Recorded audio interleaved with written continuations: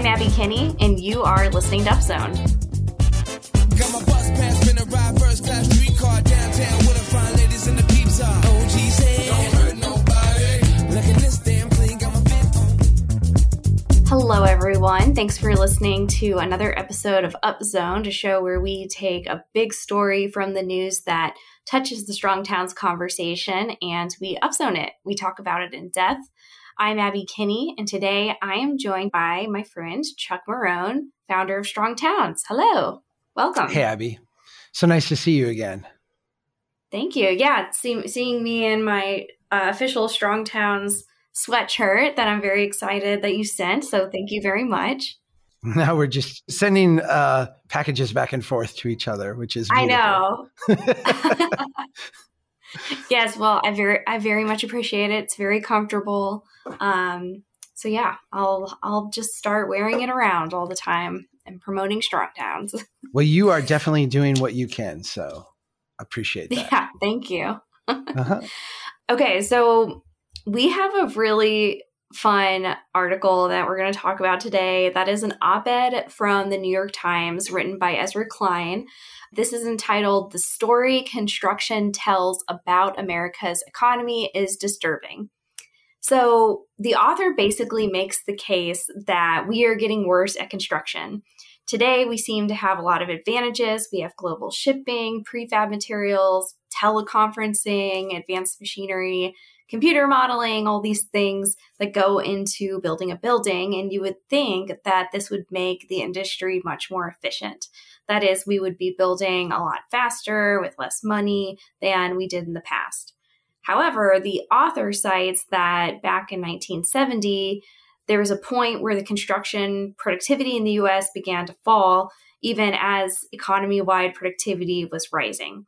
So basically, he cites a bunch of research that concludes that this is not because of underinvestment in the industry or some kind of statistical illusion. It's not necessarily based on regulatory burden issues comparing red versus blue states or urban versus rural contexts. Instead, he kind of talks about this being a misdirection of our own affluence, is the way that I would put it. He cites this 1982 book by economist Mancur Olson called The Rise and Decline of Nations, which develops this theory for why nations stagnate amongst affluence and then thrive in the aftermath of chaos. And the theory makes the case that the more organized your society becomes, the more complicated it becomes. The more fights you have over distribution, the more lobbying, the more complicated the regulations, more in-group fighting and bargaining and negotiation. So in summary, special interest organizations and collusions that develop in an affluent society basically reduce efficiency and aggregate income and also make political life more divisive. And the construction industry may well be the industry that has the most exposure to this thesis. So, really interesting article. I personally really liked the historical perspective, talking about how different countries either grew or stagnated after World War II, and this idea that affluence doesn't necessarily mean that your economy is going to grow. Is this something that you resonated with, Chuck? I know you're kind of our resident historian at Strong Towns, and Are you saying I'm old, Abby? Right. No, not old, but I definitely think that the historical perspective would have been something that's of interest to you, especially talking about World War II. Do you think this is a valid, thesis for this author to be going off of? Yeah.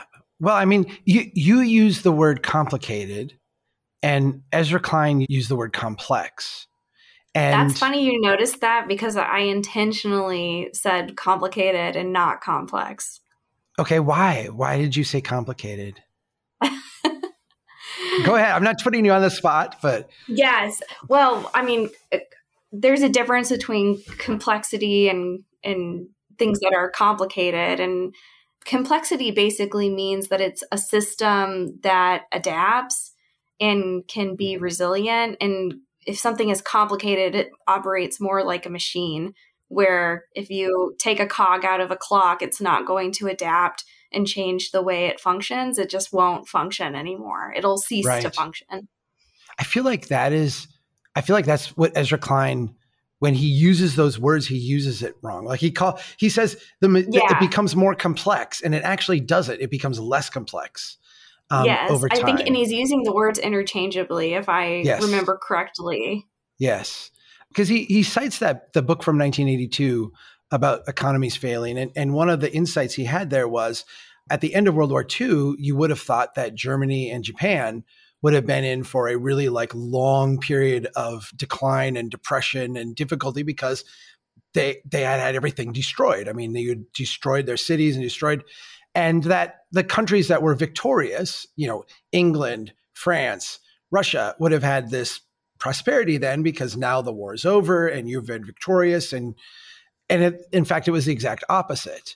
And the reality is that those early days of Japan post-World War II and the early days of Germany post-World War II were periods of time where a complex system emerged and started to, organically grow from the pieces left over after World War II. You wouldn't wish this on anyone. You wouldn't say, the great, let's raise a country, let's burn this field down so that things grow back beautifully. But what happens in the absence of that complicating kind of thing that bogs things down is you do get this natural flourishment. So immediately after World War II, Germany and Japan, for decades, were the most aggressively growing places, and really places to admire in terms of what they were able to produce. When you look at Western economies, it was the opposite, right? We had immediately after World War II imposed kind of this new development pattern on things, experienced here in North America an immense amount of growth over a short period of time. And now, and they point to the early 1970s, there's a whole bunch of people that point to the early 1970s as this period of time where everything started to break down. It is essentially the second generation of the suburban expansion of the new American development paradigm. And you see the complex replaced by the merely complicated. You see systems that become calcified and layers of, we could just say bureaucracy or red tape, but what it is reaction, counter-reaction, reaction, counter-reaction piled on top. And I think the notion that affluence is the cause has some basis to it, but I think what affluence is it's actually the thing that enables you to continue to not have to deal with the problem, right? I am 49. I'm ahead of you. For a long period of time in the 80s and the 90s, the political discussion we had in this country was about throwing money at our problems, and that was looked at as a bad thing. We have these underlying problems and we're just throwing money at them. That's the layering on of complication on top of the system. Since really the housing crisis, but maybe even before that, we stopped using that term to describe what we were doing. That's really an older term. Today, we throwing money at it is just that. We don't even look at it in those terms. It's just this is what is needed for us to continue on. If we didn't have that option, systems would break, they would be destroyed, and you would see more emergent things come through. Not necessarily better, but you would get some of that complexity back. And I think this notion that the number of people per house built, it was an astounding statistic, right? Has been growing and growing and growing. That would all go away. I think the question is, will we be better off, right? So. Yeah, I think that is the question, because while efficiency is certainly a challenge in our society and it should be a priority, I think it should be stated, and I wouldn't say that this is Ezra's assertion, but it should be stated that efficiency isn't the end all be all. It's not the most or only important, value in how we construct our society and buildings and construction within our society. There's a reason why we, want to have some life safety parameters and things of that nature. But I would say that, if you think of everything that just goes into building a building, say you're going to, construct a 4-story building, there's a lot of risk that goes into that. And a lot of that is because of litigation, as well as, probably regulations that came from litigation or regulations that come from zoning and community and that sort of thing. There's a lot of influences on how that building needs to be constructed and put together in order to occupy it. That's going to drive specialization, where you need to have somebody who really understands building codes or ADA and somebody who really understands mechanics or plumbing. There's a lot of specialization that comes into a building that we didn't have in the past, whereas, 200 years ago, I have this impression that 200 years ago, probably most men, but maybe even a lot of women, were a lot more of a jack of all trades. People kind of had more influence, I think hands-on influence, and things that got built around them. Was it safer from a building code perspective? Maybe, maybe not. It probably depends.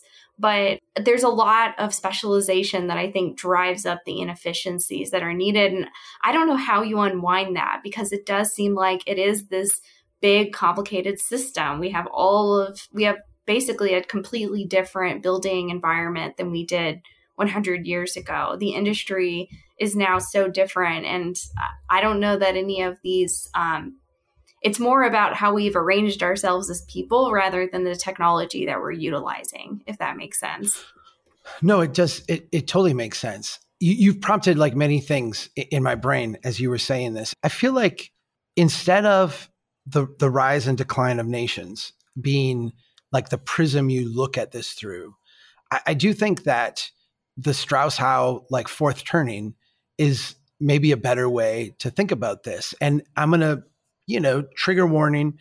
There's a lot of people who look at the fourth turning, the book, the concept, almost in the way like we think stereotypically of like fanatics looking at, like religious fanatics looking at things. Like if we just bring about the apocalypse, from that ashes will rise greatness.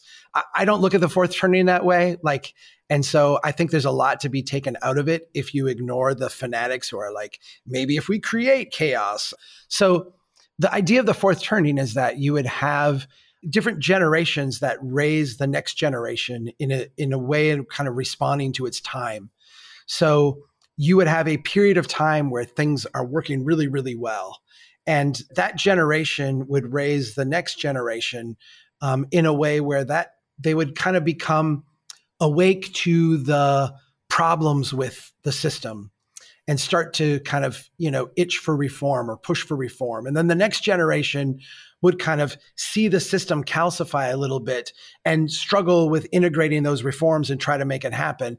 And then by the time you get to the next generation, the vision that the very first people had and put in place falls apart and is no longer viable and kind of crumbles. And then you recreate something from scratch and start the system over again.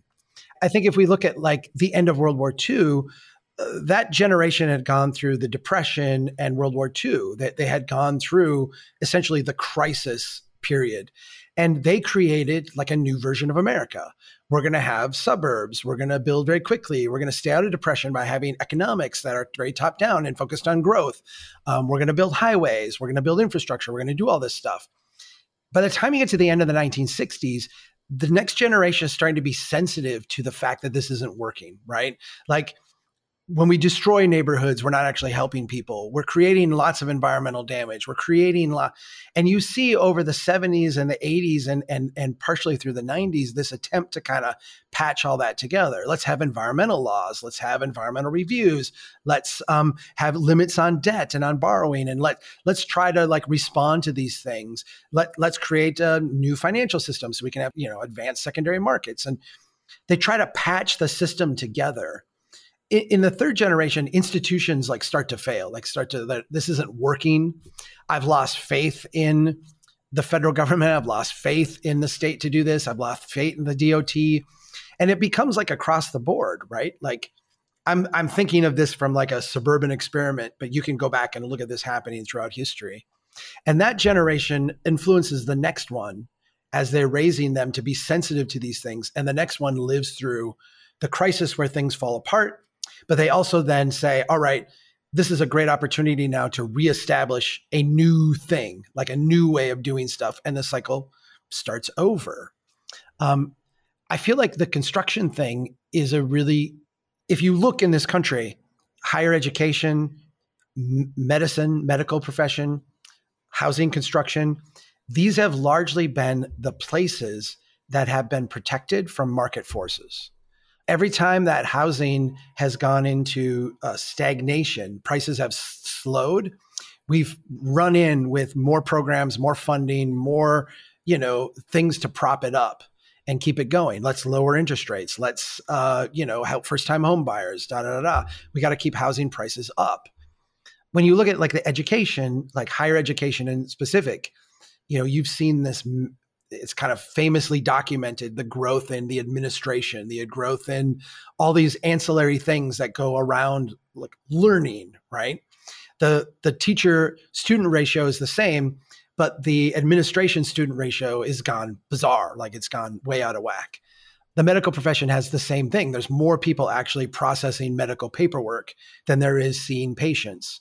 And we look at this and we're like, why is this happening? What's going on? And our response is to kind of layer on top of it more paperwork, more routine, more requirements, more of this to try to wrestle it. But what you're actually seeing is the system that has been protected from the painful feedback kind of metastasize, almost like a tumor, right? The way that is fixed is by having it break. And maybe someone can give us an example of a system that's gone this way, where it hasn't been kind of reconstructed or deconstructed or broken, and it's fixed itself. But I'm not aware of one, and I think that should give us all in construction like a little bit of pause, right?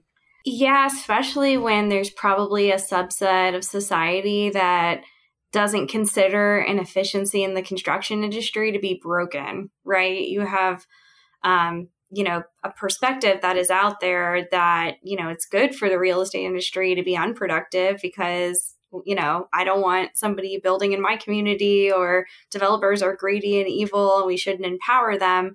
But my initial reaction to this framing is that it actually empowers bigger and more corporate developers and builders because it creates this level of risk that increases the barrier to entry. So when that happens, you don't have small scale developers, people locally in your community that can actually contribute directly to the built environment and invest in the built environment, because they're going to be at a significant disadvantage when the construction environment is very complicated. So, you won't have an industry, a local industry of, 1,000 would-be small-scale developers and people who can contribute to that kind of ecosystem. You're instead going to get, larger developers there's still going to be demand because you're going to have scarcity, and they will, react to the demand that's out there by doing larger development projects. And also they probably have more connections politically and more financial resources to navigate more complicated systems. So they're going to benefit from the scarcity and address demand in other ways. So I think that's something that often gets missed, when people don't necessarily, maybe some people don't see that as an issue and just think that's the cost of doing business. That's the cost of, having checks and balances on developers and, protecting our communities. That's not to say that that's not important, but I think that we're kind of missing out on something that would be more beneficial for communities by making things so complicated. I want to bolster what you said by pointing out one aspect of this too, that I think is like extra pernicious. By making building a very like corporate centric, top down, large player dominated industry, what happens is that there becomes and I'm not going to say this rises to the level of collusion, But there is a certain, soft collusion that goes on where everybody recognizes that shortfalls benefit everybody. By having not enough supply in the market, what you kind of guarantee is that the investments that you do have in play are going to hold their value and rise in value. And if you are an inefficient developer, if you are an incompetent developer, if you are a bad home builder, rising prices bails you out over and over and over. And someone really good can make good money, right? When rising prices increases their margins. But the reality is that the industry, and I'm going to say this, and I know we're going to have some people get mad at me. Okay. The industry is rife with really lazy, bad players because the market has bailed them out by not having any real correction in housing prices. Oh my gosh, Chuck, we had corrections. We went through. Yeah. No, we have not, because there's not been any like major home builders that have gone out of business. There's not been any major players that have been wiped out, and they should have been time and time and time again. They are in a sense like protected because we have this market that we have itself protected and propped up. And that has allowed these deep inefficiencies to rise up within. That as long as we stay in this kind of top-down way, they're not going to work themselves out. Well, and ultimately, just to go down this path, we broadly pay for construction at the end of the day. So, that often doesn't get brought up either, that, if we're going to have a lot of inefficiency in the construction industry, it's not, the developers that are they're paying for the building to be constructed, and that's getting more expensive every day. But the more complicated and risky it takes to actually build something, especially through the process of building it, that is going to make it so that there's more money that actually gets spent on that process of building the building. And if that increases the cost of a building by, let's say, 15 or 20%, the users of the building are the ones that are ultimately paying for that at the end of the day. That means that housing prices are more expensive, office space is more expensive, retail space is more expensive.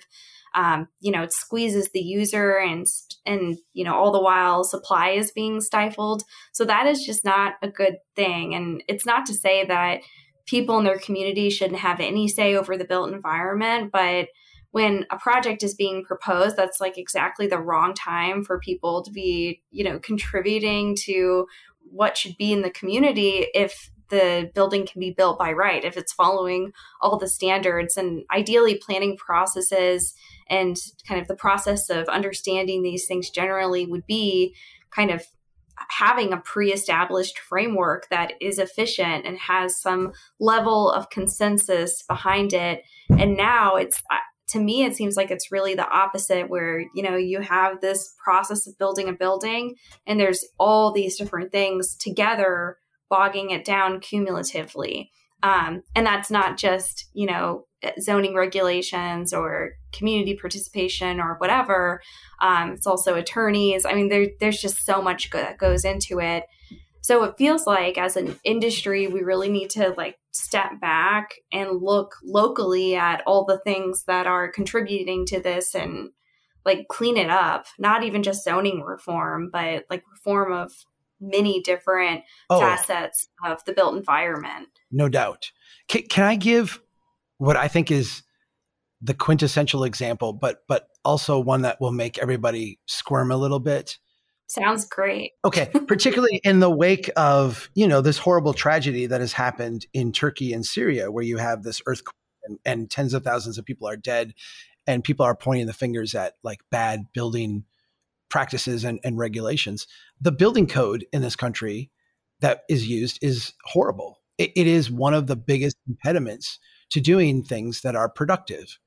And, if I'm the politician running for office saying we need building code reform, we need to repeal these regulations, people are going to freak out and they're going to point to Turkey and be like, do you want to be like that?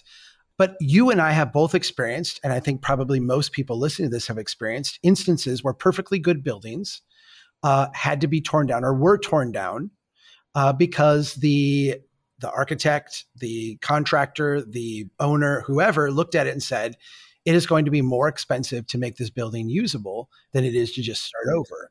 And that's a building code issue. So let me give an example of how I think a fourth turning, tear down, reconstruct, do this differently kind of thing would happen. I've written about this before. The idea that we would have 2 levels of building inspection for existing buildings. So you have an existing building, you want to change the use or make use of it. You want to do something different. You have a building that maybe has been not used, and now you're going to go up and reclaim it. Today, we would send the building inspector out and say, here's all the things that you have to do before you can open the door. Here's a list of, $500,000 worth of things that must be done. What I would say is we recognize that building has been there a long time. So the likelihood of it falling down, creating problems like right off the bat are very minimal, right? What I would do is I would send the building inspector out and have them go through the building and make a determination of, is this building safe in the broader sense that, is the roof going to collapse? Are the walls going to fall down? Do we have some like massive problem here that's like a big red flag? Not the outlets are supposed to be 18 inches apart and they're 24 inches. Like none of that stuff. Just like, is this building like a pending disaster? And the example I use is like, are there straw bales littered across the floor with gasoline dripping on them and like electric arcing over top of them? No. Okay. Then I would go in and issue them a preliminary or a temporary permit. Go ahead and open up your building, but you have to put this like seal and emblem on the door that says this place has not passed the ultimate building inspection. It is a provisionary license. Go in and do it. And give that new place like 6 months to get up and running. Figure out if you got a business that works, figure out if you can cash flow it, figure out if you can make it work. After 6 months, then go in and say, all right, you're still here. Congratulations. Most businesses fail within 6 months. I'm glad you figured it out and you made it. Now we're going to go through and inspect your entire building and come up with a punch list of all the things that need to be done to bring this up to code. And what we are going to do is have you pay 2%, 3% of your revenue every month into a fund. That fund will be kept over here. And then when you get enough money in that fund to do the first thing that needs to be done, we'll take that money and you can go do the first thing and take the money out of the fund and do it. And so basically we use the success of your business to fix the building instead of making fixing the building the prerequisite for starting a business. In the first, we can be very bottom up and we can get to the destination we want to get to in a way that is relatively safe, but does have maybe a little bit more risk to the system. In option number 2, which is our current system, we have broad stagnation and decline. And only when you can deliver the fully finished product 100% right to the building code do you get to do anything. I'm going to tell you this, and it's a dirty secret, and I won't point any fingers at any specific place on this podcast. But there are lots of cities in deep distress that essentially do that with their building code because they need the investment. And if you're going to go out there and be an Orwellian top down, like this must be this way before you can do anything, those cities will like never have anything done. And so pragmatically, they work around it. And this is exactly what we see in the fourth turning is that the systems start to not work and then they start to be ignored. And then new systems emerge that actually are able to deal with the new problem, not the problem of a generation ago. The problem of not generation, the problem of the end of World War II was that we had lots of housing that was really crappy. Now we have not enough housing, but it's all kind of decent quality. We've gone like too far and now we need to solve this problem. And that's going to mean going back a little bit the other way. There's so much I want to say about that, but I know we probably need to wrap this up so you can get to your next thing. But that made me actually think about the approach that we took for the zoning on I don't know if I have mentioned this before, but I'm working on the redevelopment of an old school with Monty Anderson, who's a developer out of Texas, and then a local land trust that own the building.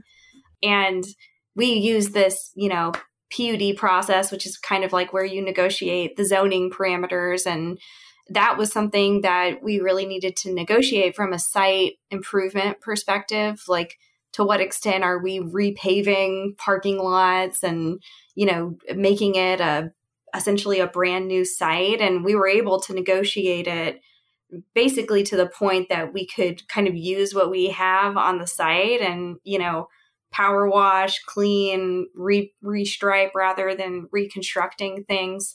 So I think that approach kind of applies to both, site improvements and site, zoning and things of that nature, how much you're, changing the facade on your building, for example, because there are so many standards that take these buildings in areas that are kind of stagnating, had been declining for a long time, and the market is not there to make the investments that are needed for it to pass all of the different tests, not just building code, but zoning as well. And, subdivision standards, basically all of the regulations require that things need to be market rate. It needs to be like a hot market for anything to get done unless you get some significant amount of subsidy to cover it, which we're not using on this project. So it's been a learning curve, and we're now under construction. So I'm looking forward to learning more about building code.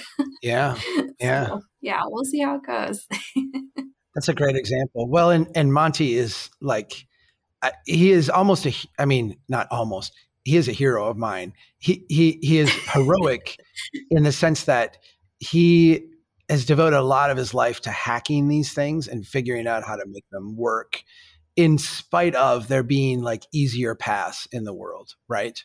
I love that you say he's a hero, because I was on the phone the other day with Bernice Radel, who's a developer out of Buffalo, a young lady. I know Bernice very well. Yeah.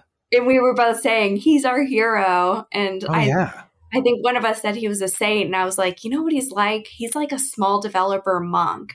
Like, he has that vibe about him. So yeah. It's not, he is not a small developer like prophet. Like, he's not, he is more like a small developer monk, where he is going around doing hard work in like, that's beautiful. Yeah, he's the Buddha. Call him brother Monty. Monty. Yeah, brother totally. Monty. Yeah. Okay, cool. So before we get done today, it is time for the Down Zone, part of the show where we can share anything we've been up to these days. Chuck, I'm just going to throw it right to you. Well, I'm going to throw it back to you, because I think you need to predict who's going to win the football game. We're recording this on Friday before the Super Bowl. I think you're predicting Kansas City, right? Yeah. Chiefs. Yeah. Mm-hmm. Yeah. I've already blocked off Wednesday. It's the Chiefs. Okay. All right. Wednesday would be our parade. I guess I should that your parade provide day? some context. Okay, so you've already got the chairs out and you reserved your spot on the street, and like we're ready to go. The parade, the champagne's on ice. Proper Missouri fashion. I've got my foldable chairs out on the side of the road, with a barbecue grill next to it and some bags to toss. Yeah. So I'm set up. One of our team members is from Philadelphia, and she's a wonderful person, and I really admire her a lot. I have always had a deep dislike for Philadelphia sports, and I really don't know why. I don't think it has anything to do with like the teams. I think it has way more to do with the fans. The same with everything New York. Like, for some reason, those two markets have always driven me nuts. We don't play Philadelphia in my favorite sport, baseball, although we will start now more this year because they've changed the way they're doing scheduling. But we play New York, obviously, all the time. And for some reason, I just have a loathing for those fans. So my apologies to all Philadelphia Eagles lovers, but I am also cheering for Kansas City this weekend. So we'll see.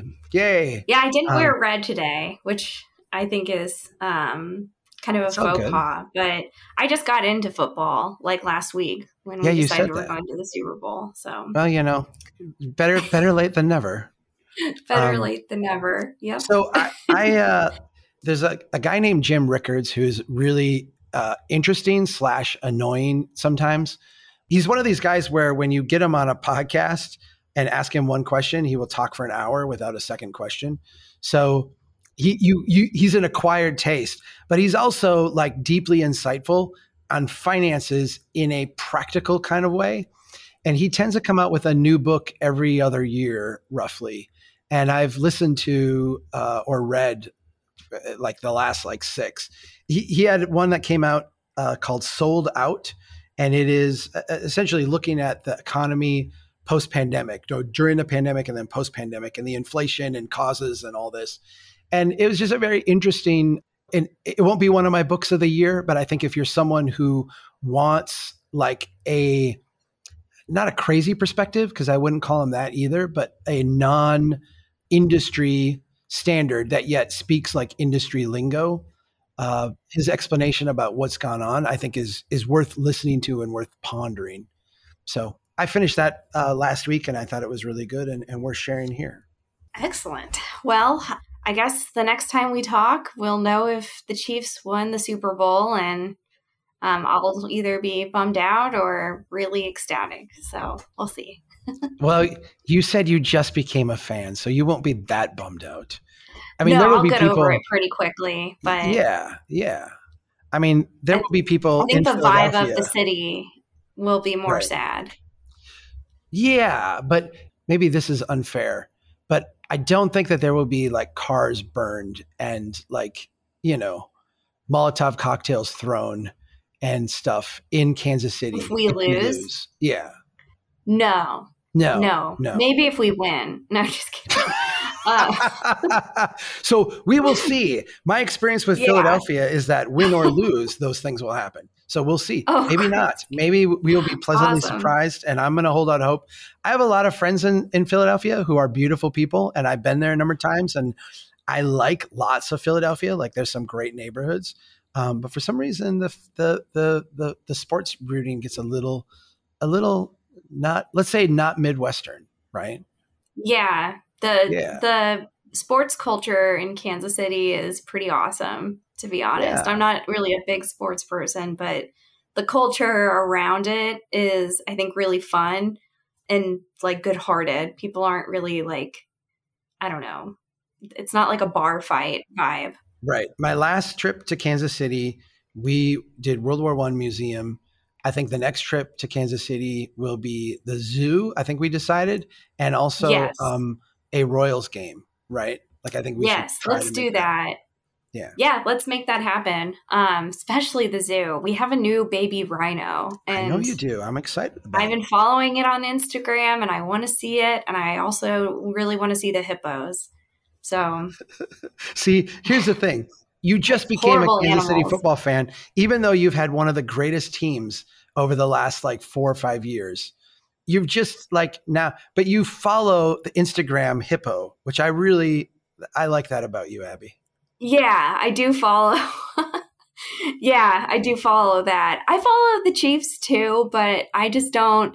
It's a slow game. It's not like soccer where they're moving the whole time. I just don't know that I have the attention span to sit and watch That a is bunch so of funny. games. I'll watch Because I the think- Super Bowl and get really competitive about it. All right. But Well- I don't know that I have it in me to watch an entire season of football, much less other teams. Absolutely not. Well, go So- Chiefs. You have one of Yeah, the go most Chiefs. exciting players in the business. Patrick Mahomes, his father, Patrick Mahomes, was a pitcher for the Minnesota Twins for many years. So Yes, that's right. Yeah, so Yeah, you've got a connection. I do. I have a deep connection. Yes. I do have a Patrick Mahomes autograph. What? Yeah, but not him, his dad. I yeah. Duh. yeah, That's actually pretty cool. Okay. it is pretty cool. Thanks, Abby. All right. Well, I'm going to let you go, Chuck.